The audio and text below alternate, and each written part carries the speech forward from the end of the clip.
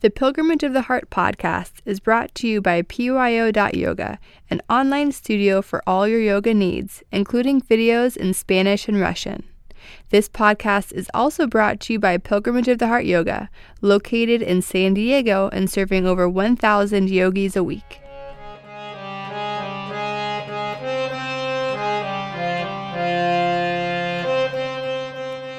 Hi, this is Sujantra. Join me now and every week as we explore yogic philosophy and apply it to our daily lives.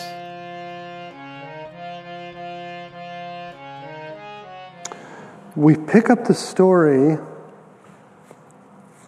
where there's three brothers who are super early in the creation. So they've been created.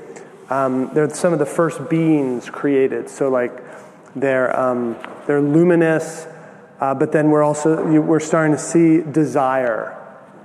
So like the idea of a fallen angel, you could say. That concept that we all start in pure divinity, but then desires start to creep in, and they end up pulling us into circumstances and situations. And so these three brothers who come from beings that are meant to protect the world, they all of a sudden have this desire that they want to have a beautiful kingdom. And so they fly up to heaven and connect with a fellow by the name of Vishwakarmen, who's the architect of the universe. So they find him in his workshop full of grit and dirt, and there's lathes spinning, and there's hammers pounding, and it's all soot flying everywhere. And then they're trying to talk to him, but it's so loud. Finally, they get across that they want this kingdom built. And so he says, okay, come with me. And they go through a back door of the workroom, and then they enter into this beautiful, like, heavenly realm. And it's all clear, and his garb changes to a beautiful, like, angelic robe. And so this is his other element is this being of light and intelligence. So on one hand, we see him laboring and working, and then now he steps into this celestial realm. And so now they just passed through that door. Vishwakarmen, the architect, led the three rakshasa brothers, so these are the three brothers, through that back door into a quiet room, light and clean, ideal for an artist. The goddesses and wives of heaven came to welcome Vishwakarmen with glad smiles and cool drinks. And Vishwakarmen no longer looked like a metalsmith. Just by going through the door, he had changed into a beautiful, sensitive workman, wearing airy clothes and remote from care. Now Malyavan, one of the three brothers, could speak.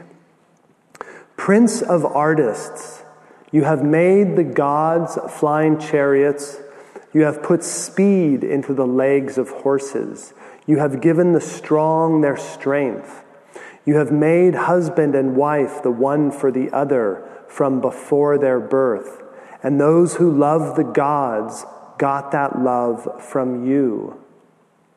And so in that description, it actually ties in with our idea that we talked about of prana. So we talked tonight and meditated upon the idea of prana, this energy that flows through all things and animates existence. And so here's, in this story, this is like the personification of it. Because they're saying that this architect of the universe, he created the gods' flying chariots. He put speed into the legs of horses, given strength to the strong. So he's animated. He's brought the universe into existence. And so that's a way of personifying the energy. Is that clear? Make sense? Okay. When your daughter married the sun and found him too bright, you put him on your lathe and shaved him down a bit. What is there you cannot create or model? The goddesses gave Vishwakarmen garlands and loving looks, and then he asked Malyavan, who's one of the three brothers, "What shall I build for you?" So they've come up to this heavenly architect, the creator of all things, and they have enough spiritual presence or enough whatever to connect with him and ask him for a boon, a favor. And so this we find a lot in the mythologies and the stories where someone gains enough merit to be granted a wish. Or in this case, in the Indian philosophy, a lot of times they use the word a boon. What boon do you want? What shall I grant you? What do you want me to make for you? And so this is really analogous of our own lives. Because as you start to practice meditation, as you maybe simplify your life a little bit or get out of situations that aren't really healthy for you, you start to develop more personal power. And with this personal power, you can then really choose what you want to bring into your life. So a lot of people are caught up in addictions or unhealthy situations, and they can't seem to get out of it. And you see those cycles going over and over in their life. Whereas when you do develop the presence of being to step out of those situations, you have this freedom. And then the question is, well, what are you going to do with your freedom? What are you going to do with your personal power? And that's the same as these guys flying up and seeing this celestial being and him saying, okay, what do you want? What do you want me to build you? So it's the same thing we do in our own lives. What do we want to do with our lives? What do we want to build with our lives? What shall I build for you? The three brothers looked at one another, and then Malyavan spoke. Build us a home grand as the halls of Shiva, with high painted ceilings, rich in ornaments and flowered gardens. So Shiva, tonight when we chanted Om, I said the A represents creation, the U is preservation, and the M is transformation. So when things revert back into their seed sound and then begin again. Another way to say it is destruction, transformation or destruction. And so that's what Shiva represents in the three godheads, Brahma, Vishnu, Shiva. Shiva is the great god of transformation. And so these guys are saying, we want a house as beautiful as Shiva has. Grand as the halls of Shiva with high painted ceilings, rich in ornaments and flowered gardens. Vishwakarmen smiled. He said, I hear that Shiva lives in a drafty hut that every moment threatens to collapse on him. Malyavan fell at Vishwakarman's feet. Oh, we are truly ignorant and poor. Make us a fine city, a fortress where we may live.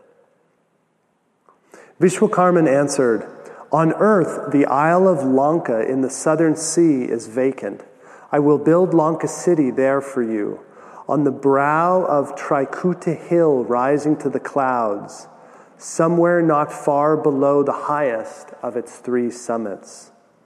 Before their eyes, Vishwakarman changed again. He became all-seeing and had on every side eyes and faces and arms. From his back came two great wide wings by which he fashions all forms and shapes, fanning the air and blowing them into life. Vishwakarman took a staff, went outside and struck the ground of heaven hard. A golden city arose. There was beautiful Lanka of the golden walls. Can you live there? Asked Vishwakarman. We will live in her as the gods live in heaven, said Malyavan. How skillful, what an admirable artist you are. The city vanished. Vishwakarman said, if you like the plan of it, I will make it real. First I must cut the trees and mine the gold and shape the stones. Have you no helpers for that? Asked the brothers. Vishwakarman turned on them. Of course not. Are you mad? When the master carpenter no longer goes out into the forests to choose his own tree, when he no longer cuts it down himself and saws his own boards, then say farewell to the arts.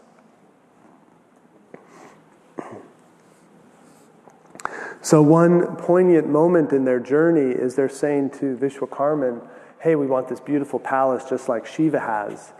And Vishwakarmen says, I hear that Shiva lives in a drafty hut that every moment threatens to collapse on him.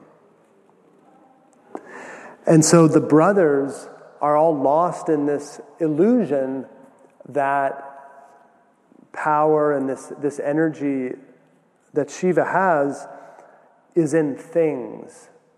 They're associating it with the big palace and wealth and opulence. But Vishwakarmen, he knows, I assume he knows, he's not going to change these guys. It's so hard to change someone's desire. Like if you have a friend who's intent on something, even though you can clearly see it's a mistake, there's pretty much nothing you can do to talk them out of it once they're set. And so, but he gives them the hint that, hey, I hear that Shiva lives in this drafty hut. It's going to crash on him at any moment. But they won't hear any of it. They're just, no, we want this big city. We want this beautiful. This is what we want. This is what we want. And so he fashions the city. And then the other thing he does is he hits his staff on the ground of heaven and the city appears. And then they say, okay, how's this look? And then I can build it for you. You want to close that back there? Just so the teacher came back from the other class. And so that shows our ability to visualize what it is we're seeking. So in the meditation, we're sitting still, we're motionless, our breathing calms down, and at that time your ability to visualize things becomes really powerful. It's hard to visualize when you're in the midst of the day and all this stuff is going on. A lot of people think, oh, I don't have a good imagination or I can't visualize things. But we all have the ability, it just takes being quiet and still for a little while. And that's one of the powers of the meditation practice, is your ability to sit down and visualize what you want to achieve in life, or what spiritual qualities you want to develop. So it's not always about what you want, but it can also be about, let me be more peaceful, let me be more loving, let me be more forgiving. So it doesn't have to be outer things that you're visualizing that you want, like a big house or a certain relationship, but it can instead be, things you want to cultivate within your heart.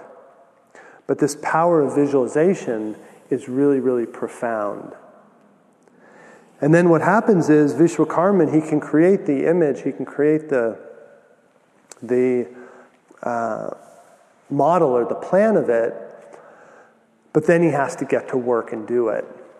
And so it's the same thing with ourselves. So you can sit here and visualize you being more loving and more forgiving, let's say.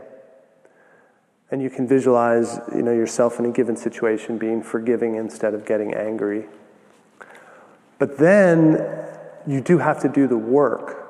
So you'll leave the meditation hall and you'll have your intention for a certain type of growth. And then life is going to give you the situations so that you can actually do the hard work of going out, cutting the trees and sawing the boards and building the life that you want. So it's not just sitting, visualizing, and living in the clouds. You got to then take your actions to create what it is you want to become.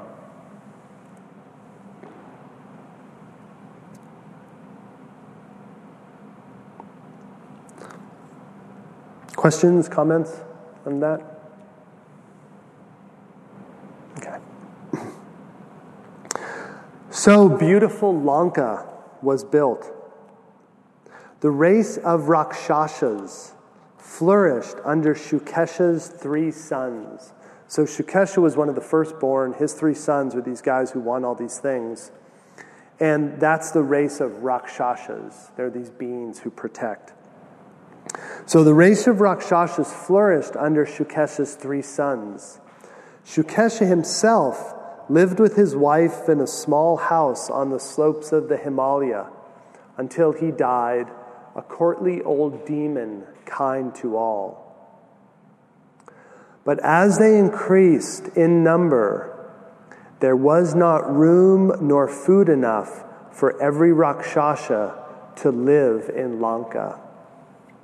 Some left the others and prowled, roaming through the forests across the sea to the north, and there began to eat the raw flesh of men, as they do now, striking by night.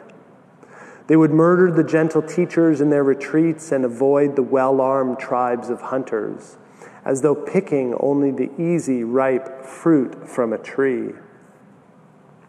And so this is like the descent of the rakshasas. They overpopulate. There's not enough food or room for people, and they go out and start this marauding, and they become the bad guys in the story.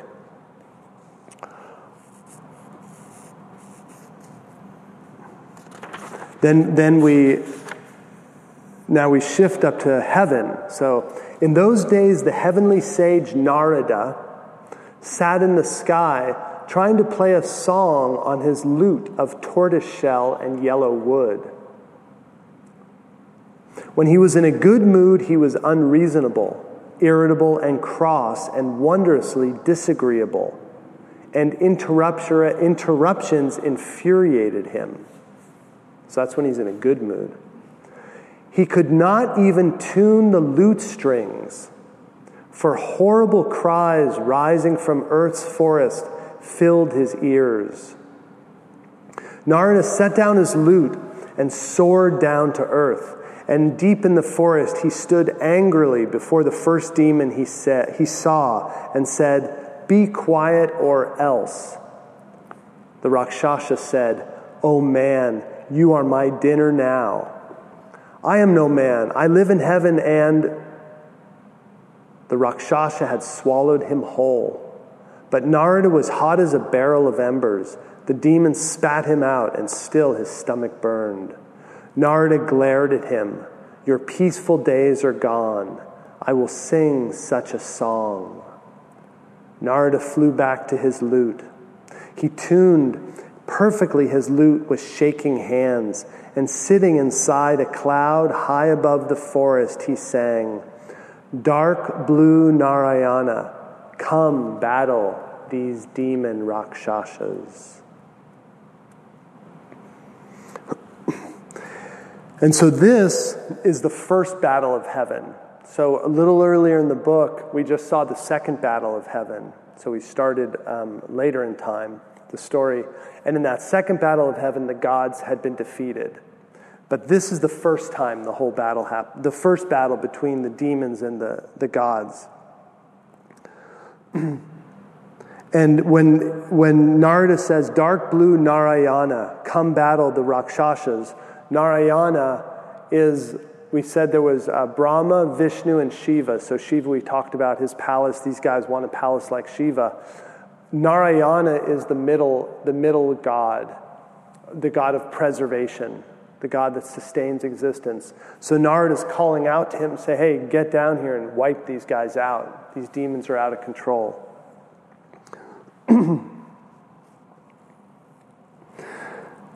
And so then, the awful dark shadow of the giant trumpet shell Panchajanya flew over Lanka. The water-born king of shells roared, so that the conch shell. Narayana himself came on the giant bird Garuda in bright armor, bright as 1,000 suns. The guards high in the towers of Lanka ran to Malyavan, and the brave night wanderers rose into the sky. Their chariots and elephants came racing through the air. Their fast-flying, graceful war horses, red and white and pale blue, milled and pawed the sky. Garuda flew to the attack. Narayana was hidden by swarms of demon arrows, hard-hitting, true-flying, and thirsty. But the demon horses stumbled. The noise of Narayana's bow turned their elephants to stone. They fell from the sky and broke. Wildly swung the war flags. Blood poured in rivers. Lanka was measured in corpse lengths. Narayana beheaded Mali, one of the three brothers. Shumali and Malyavan, the other two brothers, fled wounded and burning in grief down to safety in the underworlds beneath the sea, through an ocean, through a door under the ocean. Garuda, the great bird, shrieked and screamed and turned in the air like a hurricane. Narada's arrows flew, white-hot flights of arrows humming, piercing the entire forest, raining down into Lanka city. The Rakshasa pride was fallen. Their heroes were dead, the southern sea was stained, the forest ran red with Rakshasa blood. The demons fled like the clouds of doom driven before the black wind of the end of the worlds. Their jeweled necklaces and earrings fell over Lanka Island. Their dark bodies covered the waves. Back in heaven, Narada set down his lute. No living Rakshasa remained on earth. Lanka city was empty. Good had triumphed over evil, but alas, they would return.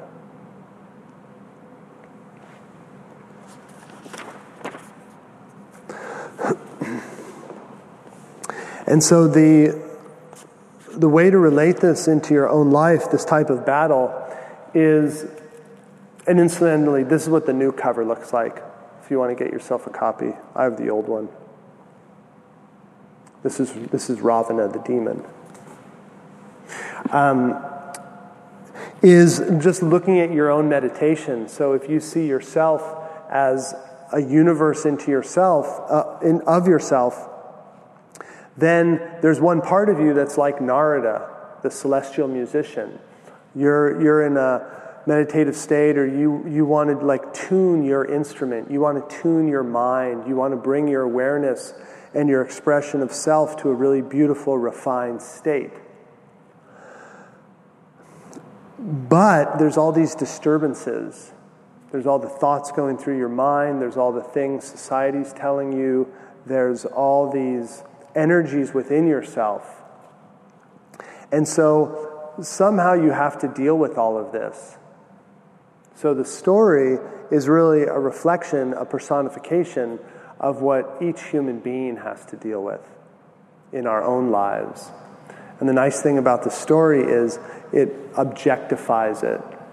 So, here come all those thoughts of you're doubting yourself, or you're feeling insecure, or telling yourself, no, you can't do it, you can't do it. But then there's the part of yourself that is really strong and is really powerful and knows that you can do it. And so within ourselves we have this battle going on. And knowing that it's going to go on, that it does go on, but also that ultimately this light within you can triumph.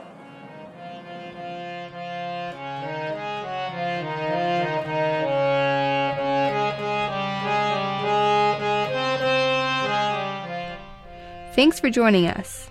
This has been a production of Pilgrimage of the Heart Yoga. Join us at our studios here in San Diego, or visit us online at pyo.yoga. Namaste.